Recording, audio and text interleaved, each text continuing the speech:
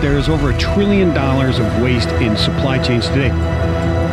The net zero carbon emission is something that corporates are taking very seriously.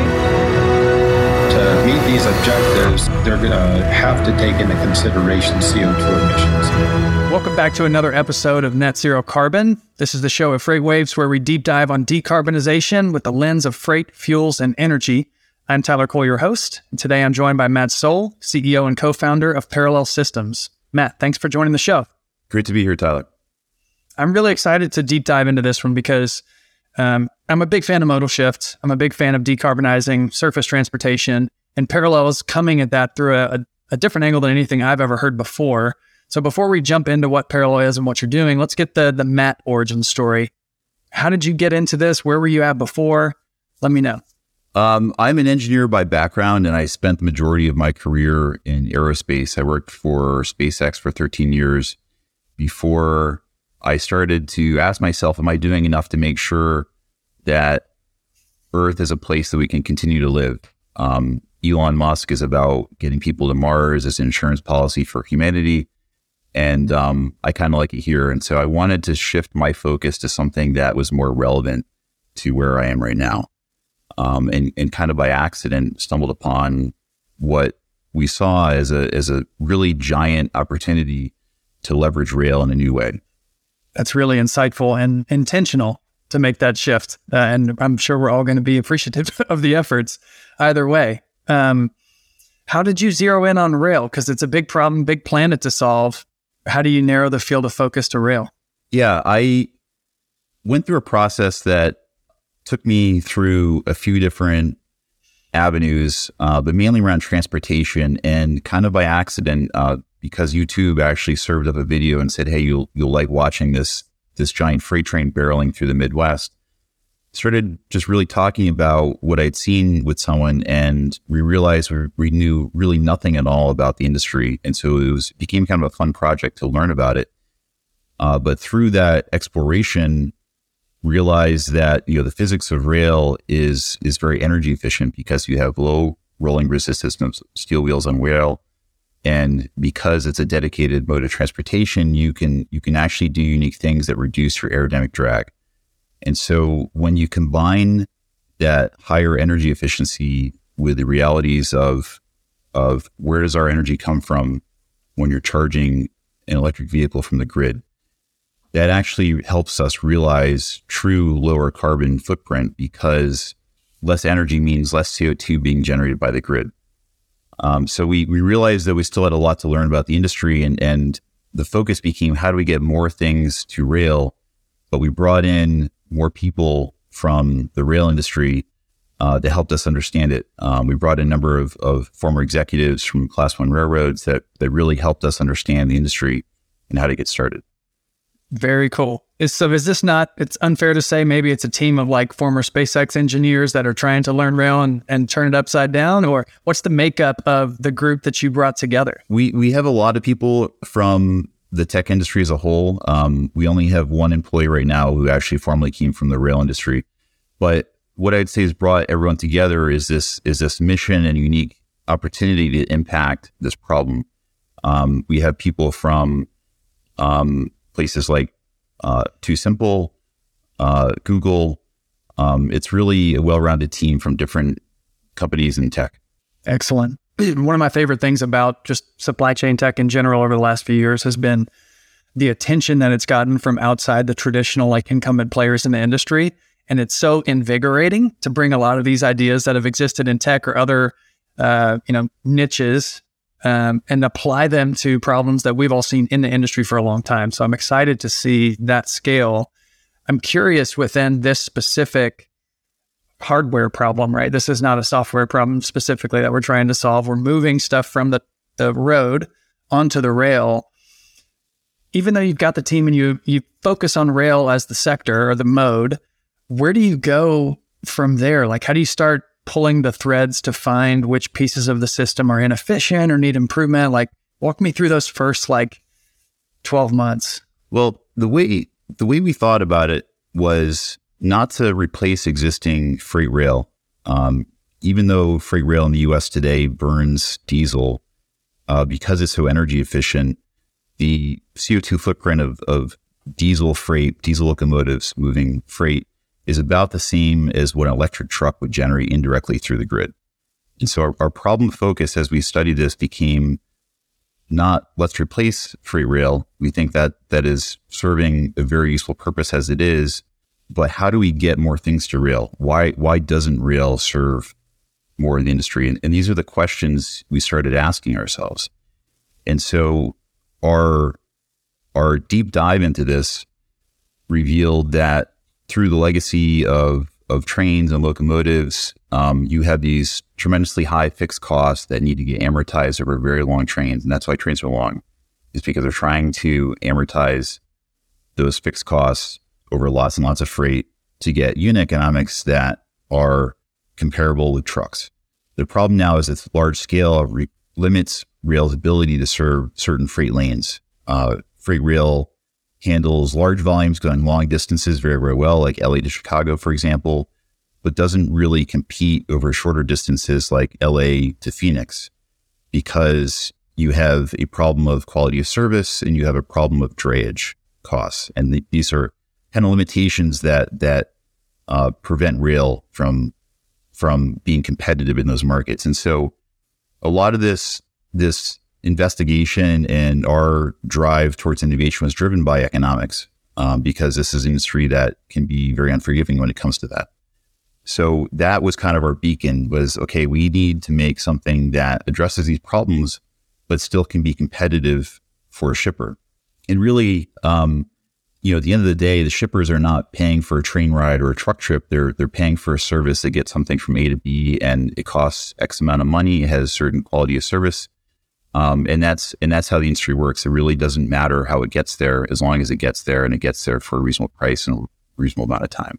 So the way we digested this problem and, realize that taking the dividends of electrification as well as autonomy and using that existing infrastructure, the rail infrastructure in the US, but also worldwide, can allow that equation to be reevaluated. And so what we're building is a platform that uses that existing infrastructure, but is able to accomplish truck competitive unit economics without requiring the massive scale. And so now they don't have massive scale. I can leave multiple times a day, so I can have truck competitive service quality. Whereas low volume lanes today, you'll accumulate lots of volume of freight, and it might be, every other day, every 4 days, and shippers and customers don't want that infrequent of service. When the lane gets too short, you have to park that big freight train somewhere. And when you park it there, it's not where your shippers and customers are. And so you have a big drayage component, and that drayage component is what makes it not worthwhile, generally speaking, for freight rail to serve shorter distance lanes. So with our platform, you're able to get much closer to shipper and customer. In extreme cases, actually go directly to their warehouse with our type of technology. Wow. That was very well stated, not only from the problem set, but the potential solution. But I'm kind of a visual learner, so help me visualize, what this might look like in practice, or where you guys are at now and trying to implement the solution. Sure. So we're starting with intermodal. That's our focus right now, because that's where we see the greatest potential for growth in the rail industry, and where there's a lot of competition with trucking right now. But imagine a container that is held by two platforms, and we have these two platforms as separate vehicles, because we're focused on being able to serve any size container. And so we're building a platform that can be agnostic to the size container that needs to be shipped. But the two platforms have their own battery electric powertrain on it. They have computers, radios, all the sensors to be guided and autonomous. And we work together. So imagine a container, you can even double stack them. You can put two containers on top, but imagine these containers navigating the network, and you can move them together in what we call platoons, because that is the right way to use network capacity. You don't want to send a single container down the network and cause other operations to have to wait for their passing moment. But the system is also unique in that we don't have a traditional coupler. We have a bumper system. And so when we are moving in platoon, what we're doing is we're pushing from the rear through this bumper system. And so there is contact, but it's purely compressive. And when we get to a destination or even get to a branch where some of the containers need to go to the left, some of the containers need to go to the right, the system can automatically separate and send these two separate packets of containers to their destination. So it's very, very unique. It doesn't have anything remotely close to a traditional locomotive pulling it. Every vehicle has its own powertrain, but they work together because of, again, network capacity, but also because it's more energy efficient to move that way. Because in the lead container, right, it has the aerodynamics of a brick. It's terrible. But because we're moving so close together behind it, the containers behind it experience very little aerodynamic drag. And so we push from the rear, and that helps amortize that drag over many containers, which leads to higher energy efficiency. How long of a platoon could that be in terms of containers or cars? We can go as low as one. We see the range ideally being between 10 and 50. So 10 and 50 containers would move in a platoon. 10 is because that's where some of your energy benefits start to asymptote. And 50 is really just based on early looks at service design, looking at some of the biggest freight lanes in the U.S. and concluding that, once you get to about 50, which is about half a mile long, you're encroaching into normal train territory there. And even these highest volume lanes are able to handle the volume in those lanes with multiple 50 car platoons per day. So our conclusion is it doesn't need to get much bigger than that. And that upper limit helps simplify the dynamics that we need to manage between the vehicles interacting in the bumper system there. Really interesting. I know, obviously, we've had a lot in the news here recently, earlier this year, around derailments and rail safety, and that's got to be a big component of conversations you're having with Class 1s. What's the safety aspect of this? Yeah, I think what's unfortunately happened highlights an opportunity for technology. There's been a lot of conversation around these wayside hotbox detectors, which are maybe monitoring the bearing temperatures every 20 miles, and we have onboard telematics. We have everything instrumented, sensors, and we're able to monitor all these key sensor parameters multiple times a second. We're monitoring bearing temperatures 20 times a second, as opposed to every 20 miles. So we have a lot of insight into how this equipment is going to operate and when it needs to be pulled off for service. So this is something that is generally gets a lot of strong reception to have that type of capability. Really interesting and great to hear, coming outside in from a technology perspective, that's some of the benefits from safety that we can start with as opposed to being reactive to it. How do we think about, or where do we think this is going to first appear in the wild? Talk to me about development and where you guys are piloting some of these solutions. So we are testing right now our second generation vehicle. This isn't something we've shared publicly yet, but it's our next gen vehicle that has incorporated a lot of lessons we learned from our first gen vehicle. And what's important right now is that we're testing this vehicle to assess essentially its track worthiness and our ability to integrate into train control systems. This is a really key part of our ability to be compatible with legacy infrastructure is to of course stay on the rails and be able to be controlled by those central train control back offices. So we're doing these tests right now to assess all those things, and we are looking forward in the future, either in the U.S. or internationally, to perhaps demo this in a real world environment. So those details are not fully determined yet, but hopefully something in the future that we can share. I love it. What will that look like at the shipper's warehouse? Like, will the container come off the rail, or will it have to be transloaded, or will it be autonomous on road at some point with just those two? I'm sorry, I forgot the phrase already, but just those two. We call them autonomous rail vehicles. Okay. We get that question fairly often about whether or not they'll be limited to the rails. And for now, that's the plan, is they'll stay on the rails. But as an example, we get a lot of interest around port adjacent warehousing, because there's a lot of importers who are moving steady volumes of containers from the port to their warehouse, and they're generally draying them extensively, right? And these warehouses are fighting for port adjacent real estate because they want to keep their drayage costs low. But one of the models that the service models that our vehicle opens up is the ability to, imagine cutting a hole in the fence, and now that warehouse back parking lot can become this little mini terminal. And it has to be the right volume to justify the infrastructure investment, right? You would have to build a little bit of rail going into the back there, but you could have someone with a reach stacker that is then plucking boxes off vehicles as they come in and putting it, on the back of a loading dock. And, some of these importers, they're moving 50,000 boxes a year into that facility. And for conventional rail, that just isn't a solution that makes sense. Like, the service quality would be very infrequent. Finding the real estate footprint to justify that type of operation would be prohibitive too. But our system has flow. We can bring in a few boxes at a time from the port, the daily arrival of 10 boxes, and move all those off, go back to the port with the empties. And that's an example of the type of service design that this can enable. That's so exciting. I love that. You've helped me as the visual learner to be able to see this in my mind. Thank you.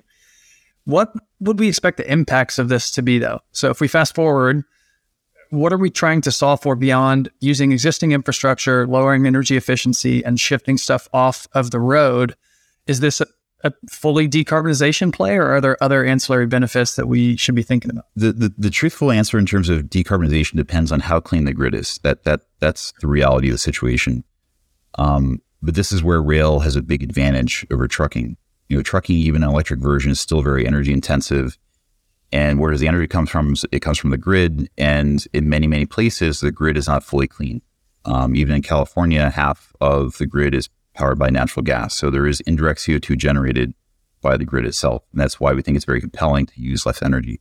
So when you look at average numbers right now for the grid today, in terms of how much CO2 is generated, our evaluation is that a platform like Parallel can be a 90% reduction in CO2 per mile over legacy diesel trucks. Things like rail or electric trucks are improvements, but they're not nearly as impactful as what we're doing. One of the ways we look at our impact, though, longer term, is how many miles could potentially be shifted to rail. Today, U.S. freight rail is moving about 25 billion container miles a year. So this about 25% of the U.S. rail business moves intermodal versus the other 75%, which is bulk. But within that intermodal business line, they are moving, the product of mile and number of containers, 25 billion a year. And so when you look at the trucking industry, I think no one exactly knows exactly how many miles the trucking industry does. It depends on how you dice it up, right? Reefers, or are you talking about just dry vans? But it's somewhere in the order of like 350 billion miles a year. It's what the trucking industry is doing by comparison. So we think that, based on some of our analysis, is that there's another 50 billion miles to convert from trucking to rail. And trucking, of course, still continues to play a very important role in first and last mile, but we think there's a lot of middle mile, a lot of longer distance mileage that can be converted to rail with a platform like this. So you're talking about going from 25 billion miles to 75 billion container miles rail in a future state with a platform like this. That is such an enormous opportunity. And even to your point of less energy, meaning less emissions, a very big number when we're trying to talk gigaton scale solutions here. So that's super exciting. I can't wait to see where you guys go with it. We're getting close on time, and I know we could probably deep dive for another hour and a half and still not touch the surface of this. But I ask all my guests to come on the show, and I need to know from you, when you wake up in the morning, why is it important that you get to work on this solution with a focus on decarbonizing rail? I mean, I think it's exciting to work on a mission-led company, and that's what we're doing. We're thinking about how do we connect the planet with the cleanest freight out there, right? That's our high-level mission. But what we're doing very specifically right now is trying to work with the rail industry, work with the infrastructure we have to accelerate decarbonization of freight by using rail more extensively. This is about modal conversion, about getting more freight miles to rail. And it's exciting to work on something that has that sort of potential impact. Absolutely. I'm excited to hear about it and excited to cheer you guys on. We'll definitely have to have you back on after that Gen 2 comes out sometime later this year or next year and see how you guys are progressing. Thank you, Tyler. Thanks, Matt. Take care. $1 trillion of waste in supply chains today. The net zero carbon emission is something that corporates are taking very seriously. To meet these objectives, they're going to have to take into consideration CO2 emissions.